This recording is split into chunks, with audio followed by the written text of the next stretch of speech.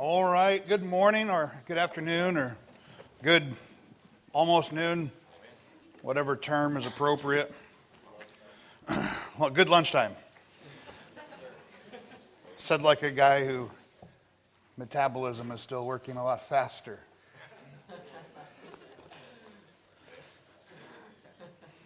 I was talking, Brother Schrock, and they were telling me about a place that he had gone out to in Utah called Neaters, which is one of my family's favorite places. They got all-you-can-eat French toast. But it's not, I know what you're thinking. It's not like that. Because I went there thinking, well, I'm going to start with one piece. I had one piece, and I was done. It's like a... Anyway, I say that to say my son, Lachlan, he'll be 15 here pretty soon. He went at 4. And... I don't know, I remember being there, but I don't remember where I put it. I remember being 16, 17, 18, and you could just eat all day long. Look at these guys, they're like, yep, I'm hungry now. Yeah. Right? Or when I'm teaching like the young ladies class, I used to teach these young ladies, there's all ladies in there. I think it was 16 to 20 behind enemy lines, I tell you what. I brought donuts one time. And they all very delicately, had one. Right? And I said, I'll tell you what, because I said, you can have more, that nobody would have, we're not going to do that. I said, I'll tell you what, I'm going to leave. I'll come back in 10 minutes. They were gone. The donuts were gone. They were just sitting there like we have no clue what happened to them. Guys must have came in here and, yep. Let me get that glaze off my, different creatures. Hebrews chapter 12. I'd like to run a couple thoughts by you this morning. Title of this is Consider Him. Consider Him. Now, you're looking at a guy who grew up sitting in, not these specific seats, but I grew up in a kindergarten through 12th grade Christian school. I went to Christian college. And so it's interesting to me when you have what they call first-generation Christians, some of your fathers, mothers, maybe grandparents. When they got saved, one of the things that they could see very clearly in their lives, what their lives were different. They stopped drinking, stopped smoking, stopped doing all this stuff, and they're like, well, amen, praise the Lord, I got saved. You get 3, 4 generations down, and none of you are stopping smoking. You're not stopping drinking. You're not stopping the things that people who get saved out of kind of a wild place stop. And so I remember being there and thinking, you have these people come up and I was this and I was that, and they defined all these sins. And I remember 14, 15 sitting in church thinking, I don't do any of those things. If that's what I need to be saved from, then I don't necessarily really need much of this. I must have just achieved it. I must have just kind of grown into it. Right? I didn't get saved legitimately until I was 15 years old. I was in the basement of my parents' home. That's where my room was. And I was deeply under conviction. I sat under preaching Sunday morning, Monday morning, Tuesday morning, Wednesday morning, Thursday morning, Friday morning, chapel, Wednesday night, Sunday. I'd go to the jail with the guys who preached there and listen to them. So I was getting messages. And I just started to struggle with how real a lot of that was. And I remember telling the Lord in my room, I said, all right, I was really good at football and I had a free ride to this place. I said, I don't know what I was doing. Oh, I was doing homework and I was supposed to be doing a report on a book by D.L. Moody. It was called D.L. Moody's Latest Sermons. It's like a 100-year-old book. I started flipping through there, and there's a chapter in there entitled, How to Be Saved. That's what the chapter was entitled. And so I thought, well, I've been struggling with this. Am I not? All this stuff. So I remember telling the Lord, all by myself. Now, I'm not, D.L. Moody's never saved anybody. He's led people to the Lord, but I'm not telling you that this is the thing that did it. There was a lot of preaching in my life at that point. I was being exposed to the gospel a lot. So I told the Lord out loud, I said, I'm going to read this chapter, Lord. And if I'm no closer to understanding your definition of salvation, then I'm done with this. This is an absolute joke. I've got better things to do with my life than sit here and polish my shoes and tie double Windsors and half Windsors and all this stuff, right? Well, you should be careful when you give the Lord ultimatums. I read that chapter, and I got under such conviction. I was terrified. Terrified. So I remember telling myself, Lord, here's what I'm going to do. The principal at the school at the time was a guy named Tom Rose, Chief Warrant Officer 5 Gunner, United States Marine Corps, Vietnam veteran. I said, I'm going to feel I got to remember how I feel, and when I get to school tomorrow, I'll tell him I need to be saved. That's what I need. And he had preached a message one time called Consider Him, and this is my version of that. And it was like the Lord said, son, you're done. You told me that if you got to the end of this chapter and you understood it, you'd get saved. And now you're telling me you're going to wait till tomorrow? It was like the Lord told me right then, you get saved or you're done.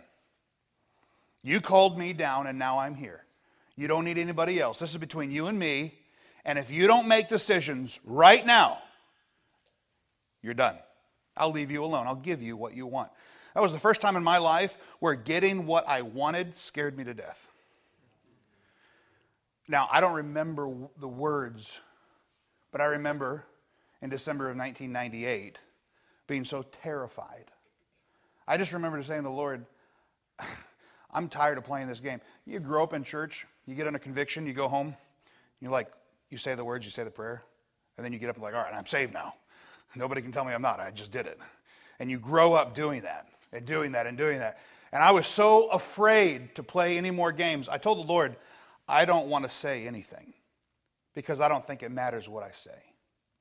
I just want you to know I don't want you to let me go. I'll do whatever you tell me to do. I'll get rid of whatever you tell me to get rid of. Lord, I can't do this anymore. And it was the testimony of someone else, another man in the church, that came to my mind that talked about the simple faith like a child in Christ. Anyway, I was 15 years old, and the Lord saved me, alone, in my room. And that's been the way the Lord's dealt with me all my life, just kind of alone with Him. I remember I ran upstairs to tell my dad, and my dad and I, it was a rough relationship. He died of alcoholism, and he was so angry that I woke him up. Took a beating for it. I was so like, whatever. I'm going to heaven. You can get as mad as you want. From that day, ever since, I've been in a lot of places. I've been everything that a guy can be. Okay? I've been in combat in 4 different countries. This is not a dimple. Someone stabbed me in the face. It was my brother. Right? I've been shot and stabbed and blown up 13 times. There's shrapnel in my left shoulder and my right leg looks like ground beef. I've been all those things. Never once, I'm not trying to impress you, never once in any of those things did I think I might split hell wide open. Now, there's times when I wasn't living the way I was supposed to be living or doing the things that I was supposed to be doing, but I always knew from the time the Lord saved me that I was saved. Praise the Lord. One of the things in this culture, and I say this culture, I'm talking about a Christian culture, is the separation or the idea, falsely in my opinion, of the separation between assurance and salvation, as if God's not the God of assurance. We get saved, and then we use people to assure us. That's not what the Bible says. The Lord would you want the God who can't assure you of your salvation to be responsible for keeping you saved? I say keeping as if you can lose it. Okay, so there's a huge difference between me in my mind living the Christian life and God from my heart changing me from the inside out and making me a Christian. The God who can save is the same God who can assure of the salvation He gives. Hebrews chapter 12. Let's talk about this idea just for a few moments this morning. Consider Him. Let's start in verse 1. The Bible says, "Wherefore, seeing we also are compassed about with so great a cloud of witnesses, let us lay aside every weight and the sin which doth so easily beset us, and let us run with patience the race that is set before us, looking unto Jesus, the author and finisher of our faith, who for the joy that was set before him endured the cross, despising the shame, and is set down at the right hand of the throne of God. For consider him that endured such contradiction of sinners against himself, lest ye be wearied and faint in your minds. Ye have not yet resisted unto blood, striving against sin." Let's pray. Father, as we lay these things out from your word this morning, I just pray that everything that you would like to accomplish would be exactly what we would desire from you, that we wouldn't put any obstacles or barriers between our hearts and you, and that you'd have your way in Jesus' name. Amen. Let's talk about a few things this morning, considering what most people live their lives considering. A couple facts for you. American consumers spend about 8 hours of their day with digital media. That's the average. 8 hours a day on digital media. Roughly double the time that is invested in traditional media formats. So traditional would be cable, satellite television. 8 hours a day. Can you imagine? 8 hours. That's a work day. And that's the average amount of time that the American consumer is spending consuming the opinions and lives of other people. Okay? This is from, it doesn't matter where it's from. The number of net users is only slightly higher than the number of social media users, so internet users. American consumers spend about 0.25 hours reading. 0.25 a day reading. And usually that's just like signs. Like, how do I get to where I'm going? Okay. 0.3 on the weekend. 0.3 on the weekends, okay? As of 2022, 20% of Americans go to church once a week. And this is by their own admission. So how accurate these numbers. Most times when I have people, when I interview them and I talk to them, they go, "Oh, I'll go to church once a week." It's usually about every other month. That's what their once a week means. It's like, well, yeah, about once a week. Yeah, maybe every third week, maybe. But anyway, about once a week, 20% of Americans will go to a church. 10% say they go about every other week, which usually means Christmas and Easter. 11% say they go once a month, which means they went to a wedding once. Okay. 26% say seldom, which is never. And 31% say never, which means they go around the block to avoid your front door. Okay, they never go. Okay, so what is America considering? If they're not in church, what are they considering? What are they consuming? Okay, there are 1,000 cable channels and between 2,000 and 2,500 satellite, DirecTV, so on and so forth channels, with over 21 million subscribers. Dish Satellite has 10 million subscribers. YouTube has over 60 million subscribers, with 500 hours of content uploaded every minute. 500 hours of content uploaded to YouTube every minute. Okay? If you have TikTok, I love you, but you're a moron. TikTok has 1.8 billion monthly active users. 1.8 billion. And none of these facts are considering the largest amount of time that your generation is spending in front of a screen, which is what? Gaming. Gaming. an absolute stupid waste of your life. You say, well, are you kind of being mean? I have yet begun to be mean. Okay? If you're getting lost in front of a screen in a fantasy world where there are no judgments and no realities and reset is the worst possible thing that happens to you, you're ruining your mind. Not to mention exposing yourself to things that you have absolutely no idea. The gaming world and the people that are responsible for the content and the production of those things do not like you. They do not like you. And there is whole generations, especially young men, who are lost. It's an addiction. It's an addiction.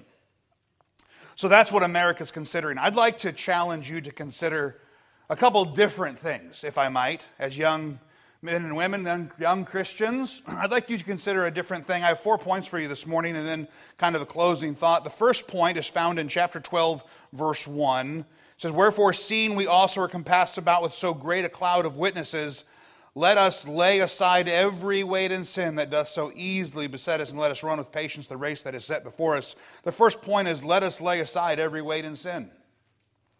You must understand, in order to consider Him, you have to lay aside everything that prevents you from considering Him. Everything. Is anybody a runner? Did anybody race? And you look like it. Look, he's even got like fake dress shoes on, just in case he has to run. Yeah. You a sprinter or like a distance guy? Distance guy, okay? Have you ever decided to go for a run and throw on like a Santa Claus suit and a couple weights? And not too often, which means that he does sometimes. That's just how he rolls. No, he doesn't do that. He understands in order to accomplish what I want to accomplish, there's certain things that I've got to do in order to do that. In other words, a lot of your success starts long before you actually start the endeavor, whatever the endeavor might be. Okay? And so right now, most of you in this room aren't actually running anywhere. You're learning how to run somewhere, but you're not actually doing anything. You understand, my mother taught me this. She said, you know the most important thing about learning is learning how to learn. We always have this idea, well, I'm going to get my degree and I'll be done. No. If you can learn anything here, I would encourage you to learn how to learn. Because if you're going to be worth anything, you're never going to stop learning. Ever. And by the way, you think that you could get to the point where you're a master of the Bible like you figured it out. Yeah, I got it figured out. Cover to cover, I'm the expert. It's not going to happen. Okay? So in order to do that, in order to consider Him, I must first consider the things that are preventing me from considering Him. There's a verse in the Bible that says if you have aught against your brother, leave your gift at the altar, go make it right, and then come back. Sometimes you need to understand, when I have things, the Bible says, here's how you have a relationship with God. And then I put all these things in my life, and then I try to have that relationship with God. And the Lord says, no, you have to lay aside every weight and sin which does so easily beset us. Do you know what that word beset means? Let's first talk about the word consider. To lay aside, the weight. It says lay aside every weight and sin. Weight is a word that just means a hindrance or a burden. Sin is a word that means offense. And beset, or the weight and sin that besets us, beset is a word that means thwarting or thwarting. So I'm supposed to lay aside, put down, get rid of anything that sets me off of considering Him. Now, there's a lot of things that aren't, quote unquote, sin. But as soon as it besets you, is it not a sin? You understand what I'm saying? We grew up and well, I don't, show me book, chapter, and verse on that. All right, Hebrews chapter 12, 1 through 4. Is it causing you to consider someone else more than you consider Him? Then it's wrong. It's wrong. You say, well, it's a tradition. Yeah, Colossians 2:8. Anybody know that from memory? Beware of what?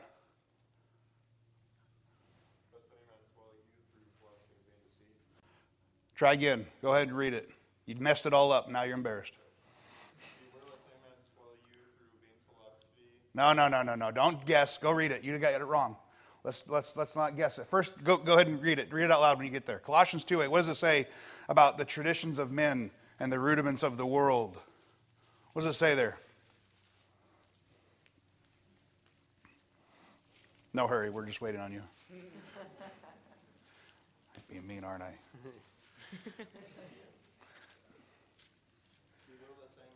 Spoil you. Go ahead. I'm pausing. I'm narrating. Yeah, go ahead. Keep going. No, you're fine.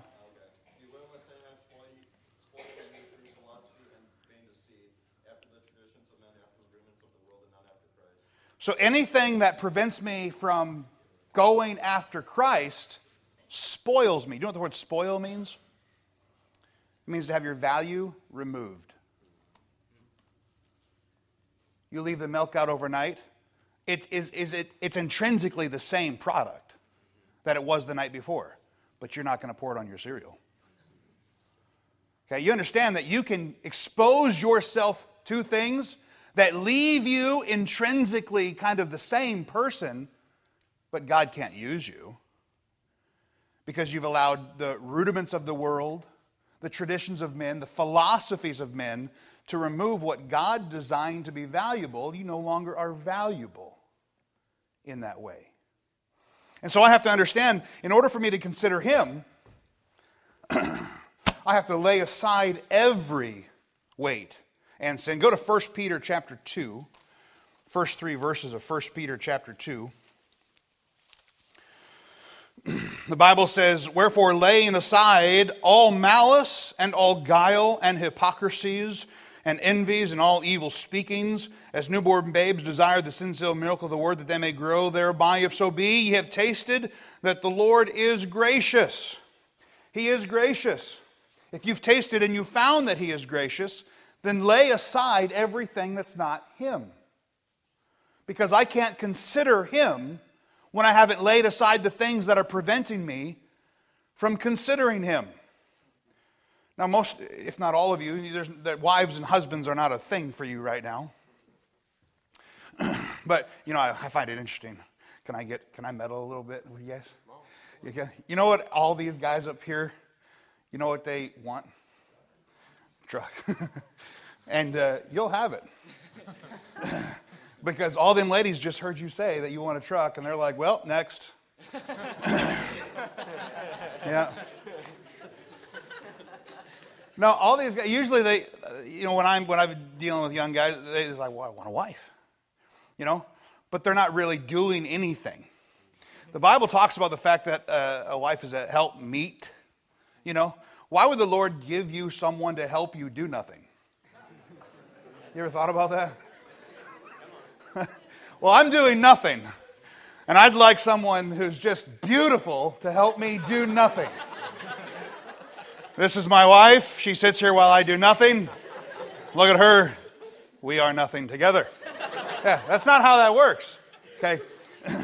So sometimes when you lay aside things in a marriage, you understand when you have a wife, she's going to be pretty particular on you laying aside all things except for your fascination and indulgence of her, as she should. And when you can't lay aside those things now, when you can't control the eyes inside your little head now, why would she really care? Okay? You understand what I'm saying? You got to lay it aside. You got to lay things aside that prevent you from considering Him.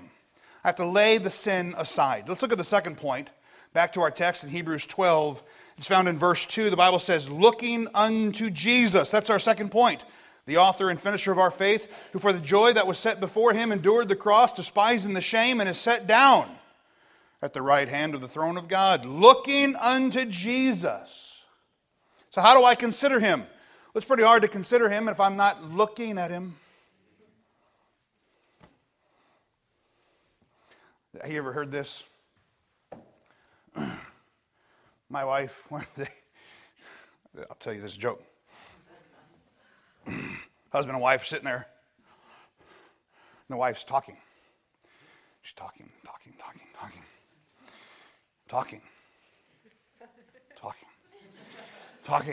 Finally, she looks at him. She's like, "You haven't heard a word I said, have you?" And he looked at her and he said, "What a strange way to start a conversation."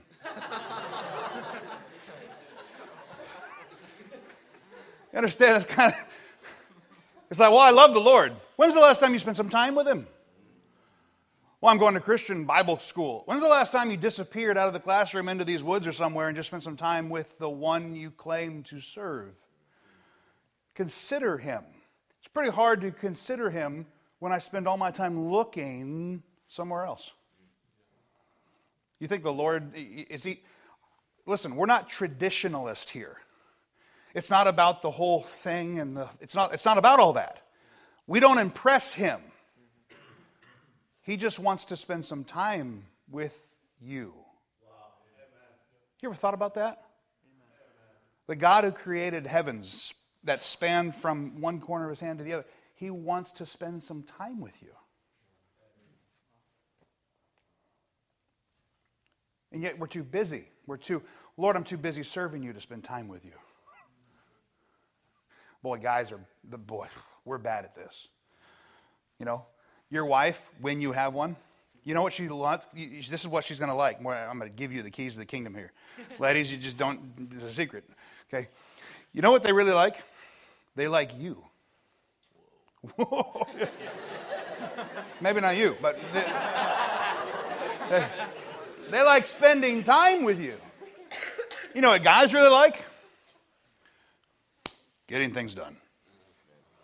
You know?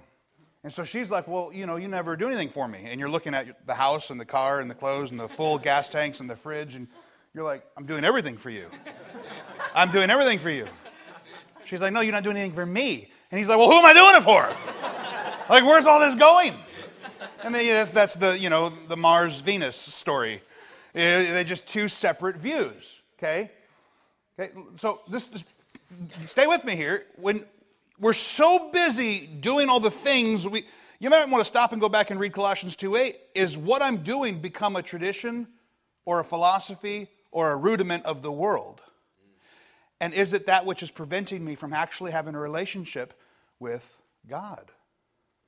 Jesus Christ, the one who, we're going to look at this in a minute, endured the shame of the cross for you. It's pretty hard to consider Him when I'm not looking at Him. A couple of verses or a couple of definitions here. We're supposed to consider Him who is, the Bible calls Him two things, the author and finisher. The word author is a word for chief leader, captain. And the word finisher is a word for completer, consummator. He is the one who shall start us, and He's the one who's going to finish us. So why shouldn't He be the one who's in the middle? If He's there at the start and He's there at the end, why is He not the one in the middle? Yes, sir. That's good. He should be with you. You should be with Him. You should consider Him. Why would you consider anything else? Okay. Revelation chapter 1 and verse 8. Revelation 1. Verse 8, the Bible says, I am the Alpha and the Omega. That's the author and the finisher. The beginning and the end. The ending, saith the Lord, which is, which was, and which is to come, the Almighty. He's at the beginning. He's at the end. He should be the one who is. We should be spending our time with Him. There's a lot of verses on this, all throughout Revelation. I'll give you these. You can write them down. Go read them on your own time. Chapter 1, verse 8, verse 11, verse 17 through 18, chapter 2, verse 8, chapter 21, verse 6, chapter 22, verse 13. They all talk about the fact that He's at the beginning and He's at the end. It's only humans that decided, well, you're supposed to start me, Father, and you're supposed to catch me when I'm done, but the middle's up to me. No, it's not. It's still up to Him. It's Him. We have to consider Him. We have to look to Him. And now we actually get into the third point, which is the word consider. Back to our text in Hebrews chapter 12, verse 3, the Bible says, for consider Him. Verse 2 says, looking unto Jesus. I have to look at Him. And the third point is Chapter 3, consider him that endured such contradiction of sinners against himself, lest ye be wearied and faint in your minds. Consider him. The word consider means to estimate, to contemplate. I'm to spend my energy considering him, understanding as far as he will let me him. The Bible goes on to say, consider him who endured. The word endured means to stay under, to remain. It means to preserve or abide through something. He endured for you. The contradiction of sinners was 33 and a half years of his life on this earth. And he did it with your name on his mind. He endured. The word endured, it's very much a picture word. Do we have any like tough guys in here? He's pointing at you. He's like, don't do anything. I'm not. Come here. Oh no. All right. So endured. Now, are you? So you lift or you fight or you just look tough? I just look tough. You're a poser. Just a poser. Okay. So I used to be a pro fighter for a while. I leave that off of my resume most times because it's not really a great thing. But when you're fighting, there's two different kinds of philosophies. There's the guy who sits back here and waits for you to come, and he's defensive. I don't know if anybody followed Mayweather. You know, he's got the shoulder up and he fights way back here, and he doesn't even throw a punch until the 11th round. Okay, and then you got the guys who are so stupid they just like face first. They're right here, like it's called kissing distance. Don't worry, we're not. Did you see him? He's like. Hey. So I was a Brazilian martial arts guy, and so endured means I'm going to find points on him that make it to where he doesn't want to endure being very close to me. Okay, and so there's lots of little points. There's one great one right here. And endure means I'm going to find that point, and nothing's happening right now, but when it starts happening, it's really not that big of a deal, and then you let it go. And then you come back, and every time you grab him, you're just digging your thing in there until all of a sudden he's like, man, what in the world? That arm's not working. One of the other things I was a kickboxer for a while. Okay, you know what kickboxers do? They're famous for what? Where? No, that's too slow. Legs, right? And so there's a whole lot of meat right there. And so you come through and you kick there once, it's really not that bad. Okay, it's not that bad. But you know what happens on the 17th or 18th time? Let's find out. It starts to, that's the idea of endured. It means I'm going to sit under this constant pressure. And you can get those hands to open up and you see how he locks up like that. And I'm going to deal, and it's just constant. The Bible says that's what Jesus Christ did for sin for you.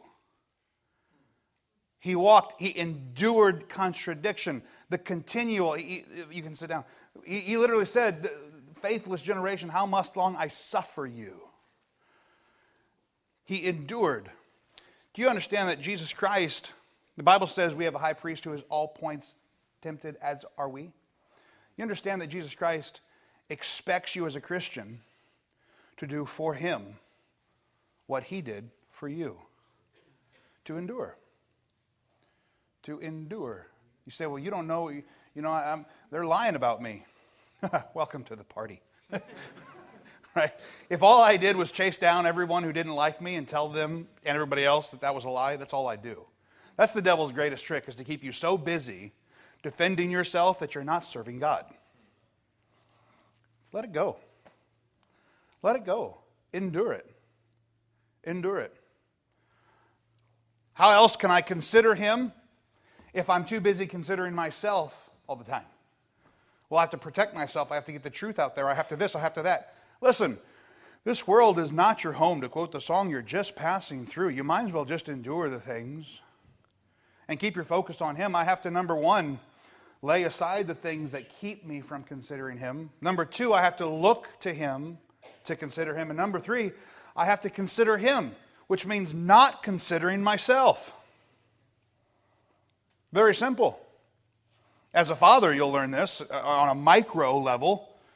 You get married, and you have a couple kids, and immediately everything that I've ever wanted is about 18 years away. Because as soon as I see that really nice thing, I'm like, well, that's braces. It's like, well, I have this really nice rifle, and there's this really nice scope. And I had this, when I was single, you never buy a scope that's less expensive than your rifle. Ever. That was my rule. Right? And so, and I was a Marine Corps marksmanship instructor, so you can imagine as a single guy,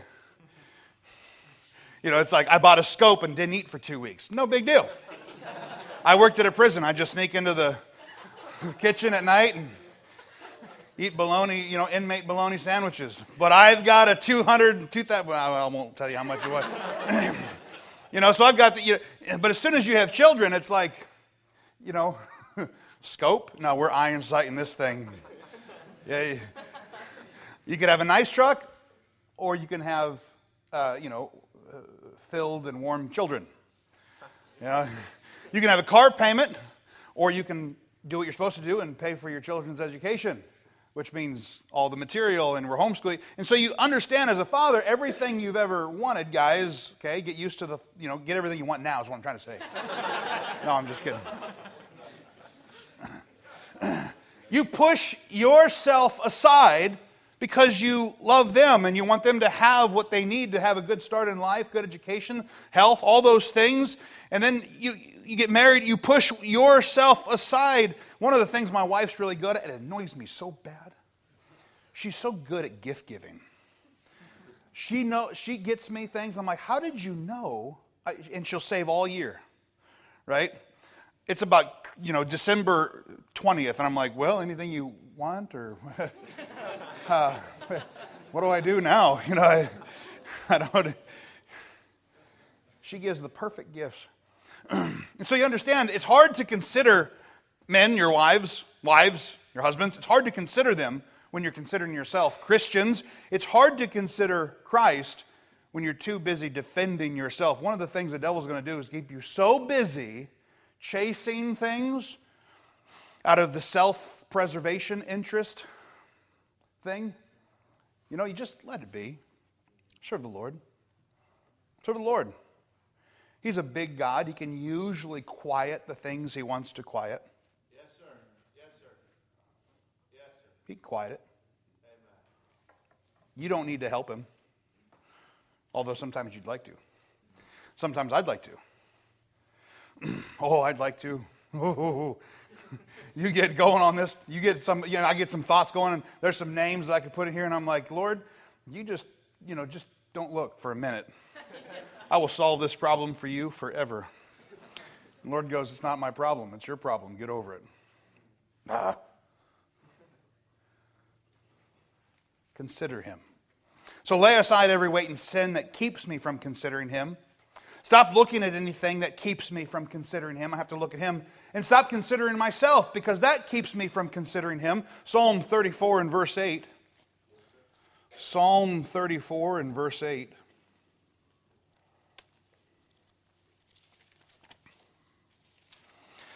The Bible says here, "O taste and see that the Lord is good. Blessed is the man that trusteth in him." I dare you, taste him. See, he's good. And then trust in him. 1 Peter chapter 2 and verse 3.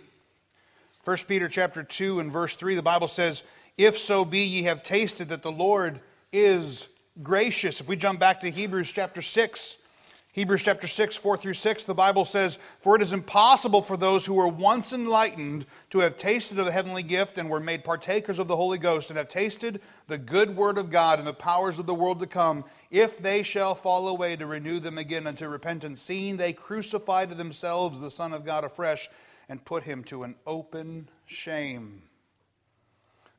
It's impossible. Do you know why the demons and the devil can never get saved? Because they've seen him. There's no more faith for them. There's no more faith. Okay? I'm not talking about losing your salvation or anything like that.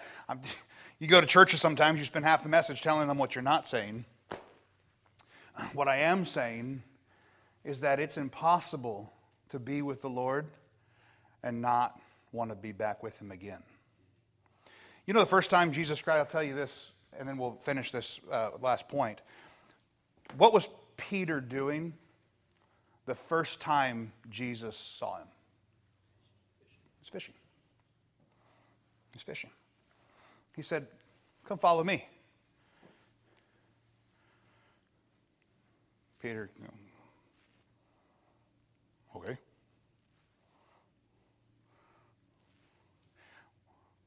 After Jesus died, do you remember what Peter said? "I'm going fishing."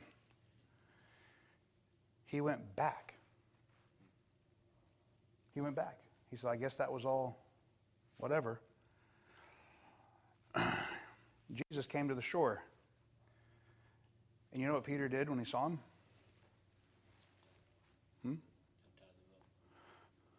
Why? He saw him. You know, if you go back and read that, he beat the boat to the shore. He beat it. I want you to understand, when you spend time with Jesus Christ, you might get far away. But when you truly are saved, when you truly have a relationship with Jesus Christ, when He comes back, or he doesn't come back, you left.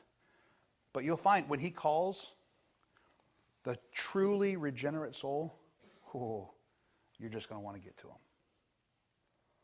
You're just going to want to get to Him. I'll jump out of the boat, I'll swim, I'll do whatever. I got to get to Him. You understand? You have to consider Him. And when you have considered Him, and you have accepted Him, and you are truly a child of God, then all you want to do is just get back to Him. Just get back to Him. Just get back to Him. Let's look at the fourth, final point this morning. So number one, I need to lay aside every weight and sin that besets me, that keeps me from considering Him. Number two, I can't look at anything else except for Him. To consider Him, I have to look at Him. Number three, I have to consider Him, which means I'm not considering me. I'm not considering me. And number four, back to our text, Hebrews chapter 12, verse 4. The Bible says, "Ye have not yet resisted unto blood, striving against sin." Number four, resist and strive.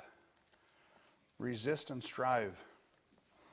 Accepting the Lord as your Savior does not mean that you have a saved body. You're still in the flesh. And you're going to have to declare war on that. You're going to have to declare war on that. There's a resistance that's required. There's a striving that's required. The word resisted is a word that means to set down troops, to withstand. It's literally the picture of like a trench line. I'm not moving. Here and no further. The word striving is a word that means to struggle against. To struggle against. Your greatest enemy will always be you. Always. No one else really has that much power over you. No one can reach into your heart and take the Lord Jesus Christ out of it. No one can keep you from closing your eyes and praying to your Heavenly Father. No one can change you. No one can take Him from you. But you can ignore Him. When you choose to not strive, when you choose to not resist. Now, I'm not talking about making... The Bible says that the God of heaven only ever said, "I am pleased with one man," and that was Jesus Christ. He's still pleased with Jesus Christ. And when He's pleased with you, it's because He's pleased that you're allowing Jesus Christ in you to serve Him. Listen, it's not you. And if I don't strive against my flesh, if I don't resist the temptations of my flesh, and with a broken and contrite heart serve the Lord through the power and grace of God and the blood of Jesus Christ, then I'm on my own. And men don't please God. Jesus Christ does. And with Jesus Christ in me, I can please God. There'll be a day when I get to heaven, and I'm hoping, I'm praying, I don't know what this means, but the words, "Well done, thou good and faithful servant," are not directed to me and my endeavors as much as they are directed towards God's own endeavors, which are accomplished through me by his Son, Jesus Christ. You understand the difference. What does it take to do that? All-out war on yourself. All-out war. Do you know what the word bellum Romanum means? Anybody? Yeah. War as Rome did it. Yeah. War as Rome did it. Bellum Romanum. So how is war as Rome did it? All-out war. That's what the term means. All-out war. No reservations. The infantry Marine Corps the job of the infantry Marine Corps is to locate, close with, and destroy the enemy by fire and maneuver. That's our job. If it was any longer than that, we'd forget it. But when you got to the fleet Marine Corps had this mysterious, secondary part on the end of it. And so you'd get there and they'd be like, "What's the job of the Marine Corps infantry?" You'd be like, "Locate, close with, and destroy the enemy by fire and maneuver." And then they would say, "With extreme prejudice." I thought, "Oh, I'm going to be good at this. This is a good job for me." Okay? I want you to understand, serving Christ is bellum Romanum. It is all-out war against the man in the mirror. All-out war. And there's not a day, you don't get a day off. In fact, your days off are the most dangerous ones. Your most dangerous ones. Men, you'll lean into push. You'll lean into just make it happen. Ladies, you'll lean into feeling everything and making judgments based off of those feelings. Okay? You need to declare war on those things. You need to let the Lord Jesus Christ rule and reign. The Bible says in Zechariah, he comes to build, bear, and rule. That's the job of our Lord and Savior Jesus Christ. Build, bear, and rule for the sake of God. It's hard to consider him when I'm too busy. When I'm too busy considering myself. It's hard to consider him when I give myself excuses and give myself back doors. Hebrews chapter 10, 32 through 37. Look what it says here. Hebrews 10, 32 through 37. "But call to remembrance the former days, in which after ye were illuminated, ye endured a great fight of affliction." A great fight of affliction. A great fight of afflictions. "Partly whilst ye were made a gazing stock, both by reproaches and afflictions, and partly whilst ye become companions of them that were so used. For ye had compassion of me in my bonds, and took joyfully the spoiling of your goods, knowing in yourselves that ye have in heaven a better and enduring substance." What you have here is not enduring. What you have here is. Verse 35, "Cast not away therefore your confidence, which hath great recompense of reward. For ye have need of patience, that after ye have done the will of God, ye might receive the promise. For yet a little while, and he that shall call will come and will not tarry." It's just a little while. He's coming. Sure as I'm standing here, sure as you're breathing, he's coming. Where will you be when he does? What will he find you considering when he comes? Will he find you considering other things? Lost in the fantasy world of the social, gaming, all that stuff? What will he find you considering? Will he find you chasing down some lie somebody told about you? Having your vengeance? I can tell you a story about vengeance. I can tell you a story about vengeance too. Some of you know that story. I'm not seeing any smiles. Maybe I didn't tell that story. I'll let that go. I'll tell you later. The closing thought is Hebrews 12, 25 through 29. And we're all done. Hebrews 12, 25 through 29. Look what the Bible says here. "See that ye refuse not him that speaketh. For if they escape not who refused him that spake on earth, much more shall not we escape if we turn away from him that speaketh from heaven, whose voice then shook the earth. But now he hath promised, saying, Yet once more I shake not the earth only, but also heaven. And this word, yet once more, signifieth the removing of those things that are shaken, as of things that are made, that those things which cannot be shaken may remain. He's going to once again shake it all. And the things that remain when he's done shaking it all are the things that spent their life considering him. Considering him. You can let the voice of the Lord shake your soul into repentance, or you can refuse him and shake with the whole rest of the earth at the end when there's no more room for repentance. That's your choice. I can let him shake me to my core now and repent. Or I can hold on to my rudiments, my traditions, my philosophies. I can hold on to considering me and looking at other things and not laying aside the weights and sins that doth so easily beset me. I can wait and I can hold on and I can endure my own. I can convince myself that I am it. And then when the heavens and the earth shake at his voice, you'll shake right along with it. Or you can let him shake you up right now, all the way down to your very core. And you can go to the Lord and repent and be converted, that your sins may be blotted out. If you've already done that and you know it, you can go to the Lord now and shake with shame. Lord, I've shamed you. I've considered too many things apart from you. I've considered too many things apart from the one who saved me. And so that's my message this morning. What are you considering? How are you considering it? Who's the most important, most powerful aspect of your life?